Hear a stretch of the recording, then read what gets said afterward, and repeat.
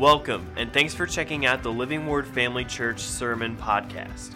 Before we get to the message, we'd like to invite you to check out Living Word Family Church if you don't already have a church home.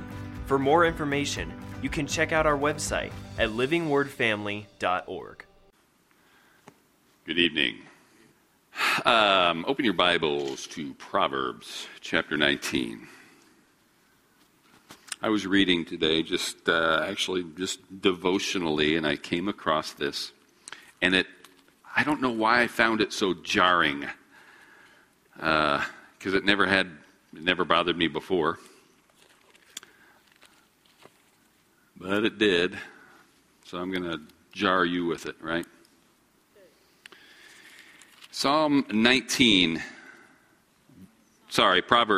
Proverbs 19:23. The fear of the Lord leads to life, and he who has it will abide in satisfaction. He will not be visited with evil. Now, it's not like when I say I was jarred by that, I don't mean, oh no, that's a bad thing. That's a great thing, isn't it? Fear of the Lord leads to life, and he who has it will abide in satisfaction. He will not be visited with evil. But do you see why that's a tough thing to read as a promise in the Word of God? We look at Christian brothers and sisters who are touched by disease, by poverty, and certainly by persecution in the millions. And we look at a simple promise in God's Word, and we have to decide a couple of things, or maybe between a couple of things. Like, do they not fear the Lord? Is it possible, I believe it is, possible to confess Jesus Christ as your Savior and not have a holy reverence for God, or a properly holy reverence for God, a fear of the Lord? Or, as I was driven to the commentaries today, sometimes I just do that to wake up because the commentaries get my blood pressure up at a nice elevated level. And a lot of the commentaries seem to think, and many of them said, well, you have to understand what we call evil is not evil always in the sight of God, because these trials that we consider to be evil produce maturity and ultimately holiness. Therefore, they're good. And I get it. I get that the end result of a visit from evil can still be good. I always like to point out, God doesn't cause all things, but He does cause all things to work out for the good of those who love the Lord and those who are called according to His purpose. Trust Him in the middle of these visitations or these trials. Not every trial is evil, you understand. But listen. Now listen to me. You know who I'm talking about, right? Charles Stanley. Now listen. Think about Joseph. Here was a man who feared the Lord, obviously. And are you telling me that the jealousy, the callousness of his brothers who sold him into slavery, after narrowly deciding not to flat out murder him, are you telling me that wasn't evil? That evil did not visit Joseph? It did. Surely the adulterous attempts of Potiphar's wife were evil. Surely her lying accusations against Joseph were evil. They resulted in his imprisonment. There's no shortage of examples of evil visiting those who fear the Lord in the Bible. No shortage at all.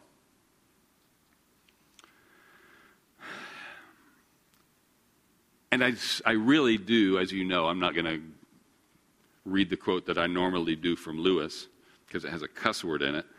But Jesus, when He healed the multitudes,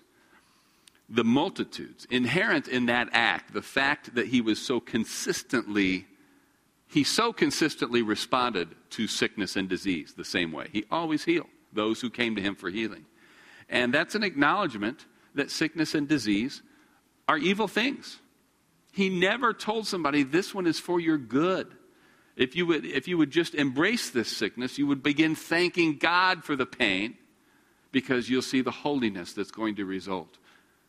That's not how Jesus handled sickness. Let's read Psalm 94. We could pick any number of Psalms. We could pick any number of Old Testament passages. But since we're here next door to Psalms, we'll read Psalm 94. And we'll read most of it. I'll begin in verse 1. O Lord God, to whom vengeance belongs. O God, to whom vengeance belongs, shine forth. Rise up, O judge of the earth. Render punishment to the proud. Lord, how long will the wicked triumph? They utter speech and speak insolent things. All the workers of iniquity boast in themselves. They break in pieces your people, O Lord, and afflict your heritage. They slay the widow and the stranger and murder the fatherless.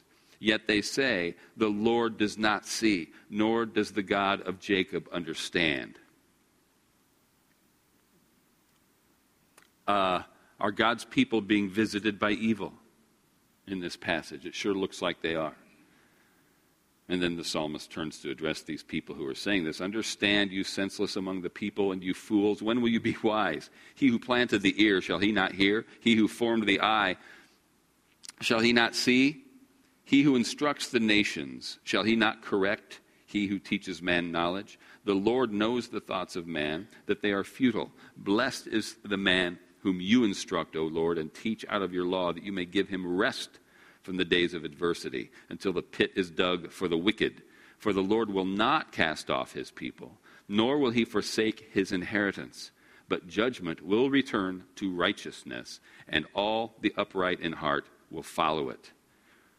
Who will rise up for me against the evildoers? Who will stand up for me against the workers of iniquity? Unless the Lord had been my help, my soul would soon have settled in silence. If I say my foot slips, your mercy, O Lord, will hold me up. In the multitude of my anxieties within me, your comforts delight my soul. Shall the throne of iniquity, which devises evil by law, have fellowship with you? They gather together against the life of the righteous and condemn innocent blood. But the Lord has been my defense, and my God, the rock of my refuge. He has brought on them their own iniquity, and shall cut them off in their own wickedness. The Lord our God shall cut them off, or destroy them. So here's the psalmist crying out that he's surrounded by evil, all the wickedness that's being done to God's people, among God's people, and the people who are crying out saying, God must not see, God must not hear what's going on, or maybe even the wickedness. The wicked people who are working wickedness are saying, God doesn't care. God's not paying any attention. And so there's the rebuke in there. But maybe the most terrifying part of this is in verse 20, where it says, shall the throne of iniquity which devises evil by law have fellowship with you? This is, the government is evil. Legislating evil. Does this sound familiar? Have we had some evil legislation passed right here in Illinois, and certainly right here in the United States in the last few months? We sure have. The good news is, as this psalm records, is that God will put an end to it. He'll judge it, and the wickedness will be destroyed. But that doesn't answer our question, our original question, because the promise is we won't be visited by evil. Visited? It's like evil's moved in for a while. How do we interpret this promise, this verse? It's not the only one. Proverbs 22:6, train up a child in the way he should go. When he is old, he will not depart from it. And how many grown people do we know who were well trained but have departed from the faith? And actually, the phrasing indicates that a person who is well trained and lives by these principles most of their lives is very unlikely in old age to turn from God. It's still a good promise. But what it's not is an ironclad guarantee against apostasy. Why? How can I say that? Because that would negate free will. There is a widely held belief among commentators and teachers, you've probably heard this, that Proverbs, by and large, is not a contract. It's not a list of specific promises, but rather a record of wisdom that is true in the broad or general sense. Okay? Now, I get that, but what I don't like about it is that kind of is a lower view of Scripture than I like to take. I like to see a word in, my son, attend to my words. Incline your ear to my sayings, for they are life to those who find them and health to all their flesh. Now, what does that mean? Does that mean that if I listen to the Word of God and read the Word of God that I will be physically healthy? That promise in Proverbs is for physical healing. But the broader application is apply the wisdom you're learning here and you will be healthy. It will lead you toward a healthier physical life. Is there inherent power in the Word of God to heal? I believe there is. There are specific healing promises we have to speak over ourselves. I'll get to the faith here in just a second. In fact, when I say it's taking a lower view of Scripture, I do get it. This is Solomon. But now listen, Solomon, was he well trained? He was. Did he have a perfect father? David? No, he didn't. Was he well trained, though? He was. He was trained in wisdom. He was trained to love the law. And Solomon, it explicitly tells us, in his old age, departed from it. So the man who wrote this departed from that promise. And we can go back and say, well, he wasn't well trained because David was an adulterer and David had multiple wives and the children and all this fussing meant that Solomon wasn't well trained. And I guess we could take that argument. I don't. But the bottom line is when I see a promise that looks like a promise to me, I can't, and you know this as a faith church, I can't just say, whew, there's something I don't have to worry about anymore. What do we do with these promises? We claim them. We speak them over ourselves. We mix God's promise with our faith so that we can see it manifestly brought into our lives. There are many people who read the Bible who fear the Lord but don't actively participate in faith in God's promises. So we don't just train our children, we speak words of life over them. We confess God's word over them. We claim them for the kingdom, but they still have wills. I cannot rebuke apostasy the same way I can rebuke sickness. You see the difference? But granting the premise, just for the moment, that what a proverb is something that is generally true and not a specific promise for all people at all times. Even granting that, what about Proverbs 19:23? It will not be visited with evil, because that broadly seems to be generally untrue. Most Christians I know, perhaps all of them, have been visited by evil. And again, depending perhaps on how broadly you define evil. Certainly the psalmists were visited with evil. We just read one. David was visited with evil. Jesus, in the center of the will of God, was visited with evil. Even when it turns out for the best, even when God brings something glorious out of it, evil is still evil. And God will judge evil. We don't have to worry about that. The promise for justice is a great comfort. And those who don't repent, those who persist in evil, those who are the targets of the psalmist's lament, God will cut them off. God will destroy them. Here are some alternate translations of that last part where it says he will not be visited with evil. Common English Bible says this, untouched by harm. New American Standard Bible says untouched by evil. The Message says no nasty surprises. New Century Version says unbothered by trouble. New English Translation, not afflicted by calamity. And New Living Translation, protection from harm. But all of these, protection from harm, that's a pretty mild one. I can live with that one because we have protection. But all this untouched, no surprises, unbothered, not afflicted, untrue, by and large. I'm not saying, this is going back to one of my oldest truisms, there's no victory without a battle. I'm not saying, I'm not saying we'll never have battles, but I'm certainly not saying that we don't have the victory. All these afflictions and all these visitations, we absolutely should rise above. Speak the victory, claim the victory, walk it out. But that's different from saying it doesn't visit in the first place.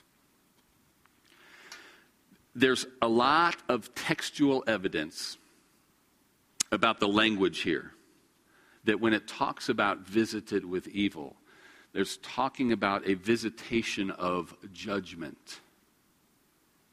And so for the person who is on the receiving end of this stuff that we just read at the end of the psalm, where God will destroy him, God will judge him, God's visitation in that day is going to be as evil for that person. It's not going to be something, yay, the Lord is judging me because I've been unrepentant and I've been afflicting God's people. Yay, God is righteous and so therefore his judgment is a pleasure. No, it's going to strike them as evil, even though it's not. This is borne out. I bring that up because Young's literal translation, I believe, has it right. It says this, he is not charged with evil. Fear of the Lord leads to life. He who has it will abide in satisfaction. He will not be charged with evil. That changes the whole thing, doesn't it? Suddenly it makes sense. There's something we have to remember. Like it or not, the Bible does clearly teach that God can and does bring calamity on people, even sickness. And if we see this in the Old Testament, you can't get around it. It's in Micah, I think. I will make you sick, saith the Lord. I ain't claiming that one. But he does not bring it for our maturity. He does not bring it to purify us or to make us holy. When God brought sickness in the Old Testament, what was it for? Judgment. Always a matter of judgment. That's what this verse is saying. And we in the new covenant, this is the exciting part. This is where we get to go, whew. We in the new covenant can confidently assert that when evil visits us, it is not from God. Because our sin has already been judged. It was judged at the cross. This is just what we read in Colossians, isn't it? That put fornication and idolatry and wicked speech, all these things, put them away from you, knowing that the wrath of God is falling on the sons of disobedience because of these things. You are not sons of disobedience. I'm not a son of disobedience. We're children of the light. We're children of God. The wrath of God isn't falling on us. But since the wrath of God is falling on people for those things, we can't be characterized by those things. It's not that our behavior doesn't matter. It's just that we can't save ourselves. Salvation is from the Lord, not from us. So we join our faith to God's promises, and we claim the protection that is ours because we fear the Lord, rather than go, oh no, what did I do to deserve this? I must have gone wrong somewhere. This is my fault. Turn to James chapter 5. Beginning in verse 13. James 5:13. Is anyone among you suffering? Let him pray. Is anyone cheerful? Let him sing psalms. Is anyone among you sick? Let him call for the elders of the church, and let them pray over him, anointing him with oil in the name of the Lord. And the prayer of faith will save the sick, and the Lord will raise him up. And if he has committed sins, he will be forgiven. I actually heard, and I shared this the day I heard it or the week I heard it, on a Wednesday night. It's been a couple of years, I think.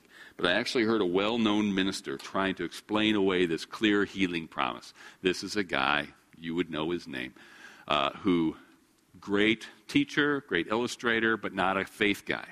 And so he's out of his depth when he's talking about the gifts of the Spirit. Whenever he's teaching on the gifts of the Spirit, he's teaching about why they've passed away. Whenever he's teaching about healing, he's teaching why we can't expect to be healed. So he gets to this, which is one of the clearest promises. I mean, I'll tell you this. The number one thing I hang my hat on when it comes to healing is the ministry of Jesus Christ. That is the clearest evidence of God's will to heal. But this is one of the most clearly stated doctrinal statements in the Bible, in the New Testament, about healing being ours. Is anyone among you sick? Pray for him, and God just might heal him, because after all, God is God and he can. That's not what that verse says at all, is it? Pray over him, anointing him with oil, and the prayer of faith will save the sick. And the Lord will raise him up, will raise him up. Then that next verse, and if he has committed any sins, he will be forgiven. This teacher was trying to explain away the healing promise by saying, clearly, what James is saying here is this only applies to sicknesses that are caused by sin. If somebody is sick because they sinned, then this verse applies. Are you kidding me? Let me explain this to you. What's the sin connection? Number one, it's a new sentence, all right? But number two, the parallel scripture is this, in Mark chapter 2, beginning in verse 1. And again he entered Capernaum after some days. I'm in Mark chapter 2, verse 1. And it was heard that he was in the house. Immediately many gathered, so that there was no longer room to receive them, not even near the door. And he preached the word to them. Then they came to him, bringing a paralytic who was carried by 4 men. And when they could not come near him because of the crowd, they uncovered the roof where he was. And so when they had broken through the roof, they let down the bed on which the paralytic was lying. When Jesus saw their faith, he said to the paralytic, "Son, your sins are forgiven you." And some of the scribes were sitting there and reasoning in their hearts, "Why does this man speak blasphemies like this? Who can forgive sins but God alone?" But immediately when Jesus perceived in his spirit that they reasoned thus within themselves, he said to them, "Why do you reason about these things in your hearts? Which is easier, to say to the paralytic, 'Your sins are forgiven you,' or to say, 'Arise, take up your bed and walk'? But that you may know that the Son of Man has power on earth to forgive sins." And he said to the paralytic, "I say to you, arise, take up your bed and go to your house."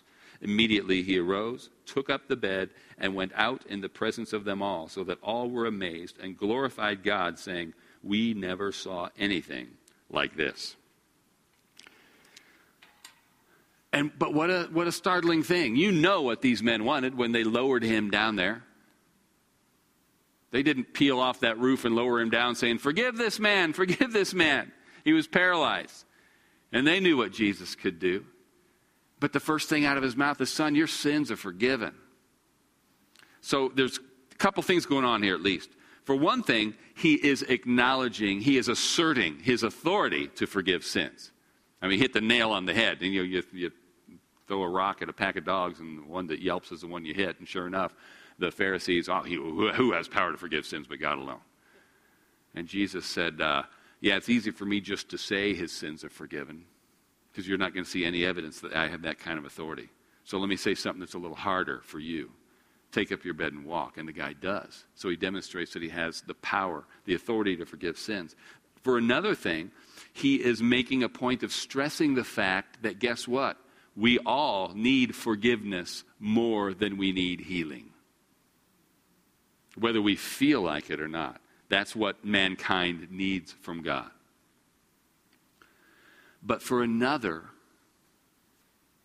and this is where it ties in with the James scripture, I believe he's addressing the fear and the guilt that might interfere with the man receiving his healing. Going back to this, I've been visited by evil. Oh no, what did I do? Because if I feared the Lord, evil wouldn't visit me. I must have done something wrong. God promised this. It's not happening in my life. It must be my fault. And I'm not saying it never is. We should always be examining ourselves in light of the Word. I love the psalmist's prayer, Lord, search my heart and see if there be any evil way in me, because God can see it better than we can, and he'll convict us. But it's a bad habit to get into that, oh no, every time something bad happens, it must be my fault, because what happens? There goes our faith. We suddenly feel like we don't have a leg to stand on. So even if it is our fault, guess what? Our sin has been judged. There's nothing that stands in the way of us receiving everything God promised. Why? Because those promises are never, ever, ever based on our performance. They're based on Jesus Christ's righteousness. I can fully expect all these good things because I am in Christ and he is perfect. So when Jesus says to the paralytic, he might have been wrestling with this for years. My sin or my parents' sin has put me in this state. And Jesus says, let's get that roadblock out of the way. Your sins are forgiven. Now take up your bed and walk. Always know that you're forgiven, that in God's eyes you're righteous, that you are absolutely clean in God's eyes. Now, are there some things that he's going to work on with you? Yes, but he's not going to dangle his promises out there like a carrot. When you're good enough, you'll get these things because Jesus is already good enough. Our job is to believe. Our job is to say and confess. And so when we cry out, we're going to wrap this up here with another psalm here in just a second. So when we cry out like the psalmist, what was the first psalm we read? 94? Lord, how long? Look at the wickedness. Look at the evil. How long are you going to ignore this stuff? You see, this is what he's saying in his heart. And I'm thankful that the psalmist, and I don't think we know who it was for sure, was writing this down so that we could see that this anguish is not something new.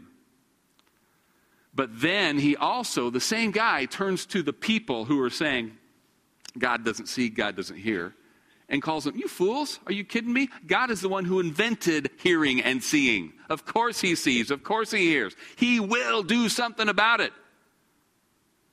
My lament is very specific. How long?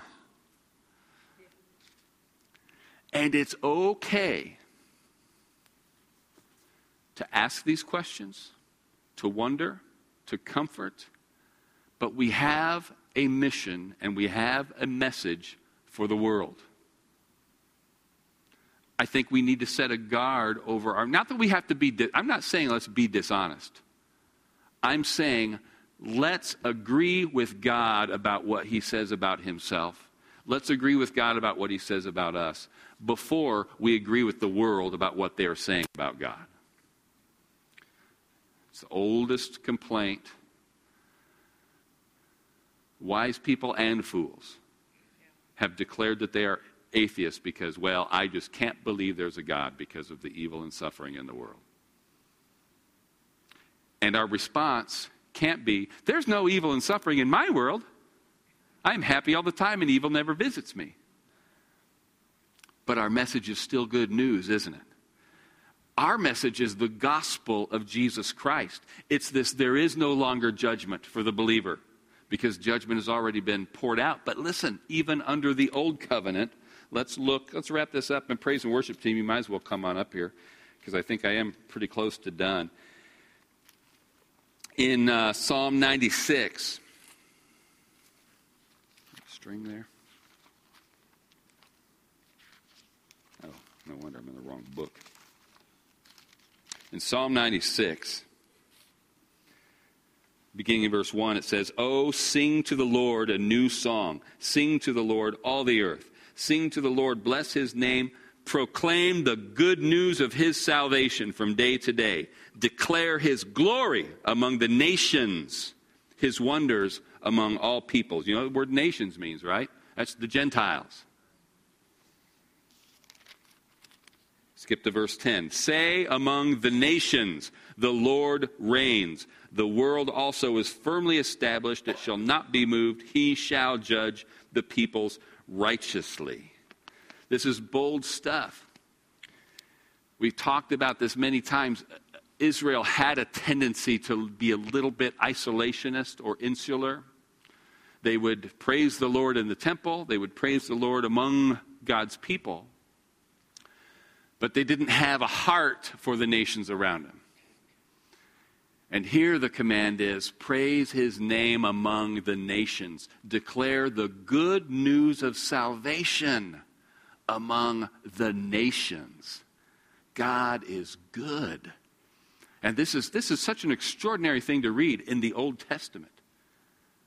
The God of salvation, good God of salvation. When you know the hearts of Israel, the people, the man on the street was always, God's going to judge our enemies. God's going to judge our enemies. And God is wanting them to declare the good news of salvation. And it wasn't just the good news. Guess what? We're saved. Na, na, na, na, na. There's an invitation. God's plan from the beginning was to set them as a light amidst the nations.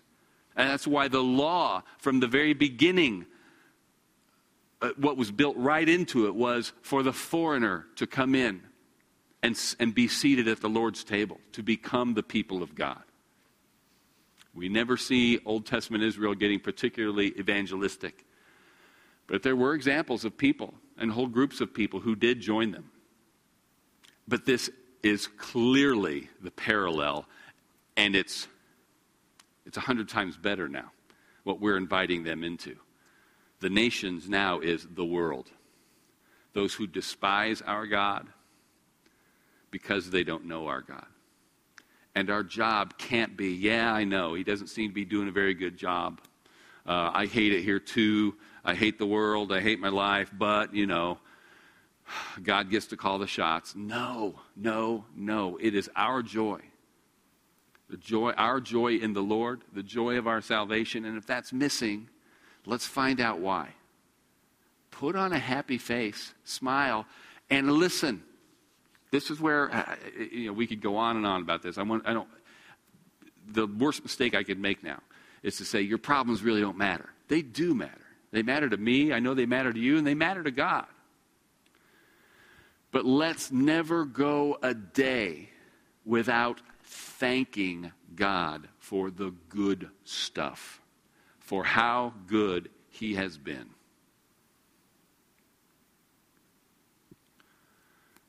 Nobody likes to be around somebody who does nothing but complain. Even if the complaint's legitimate. And I'm not saying you can't complain. I'm being very specific. You just can't do nothing but complain.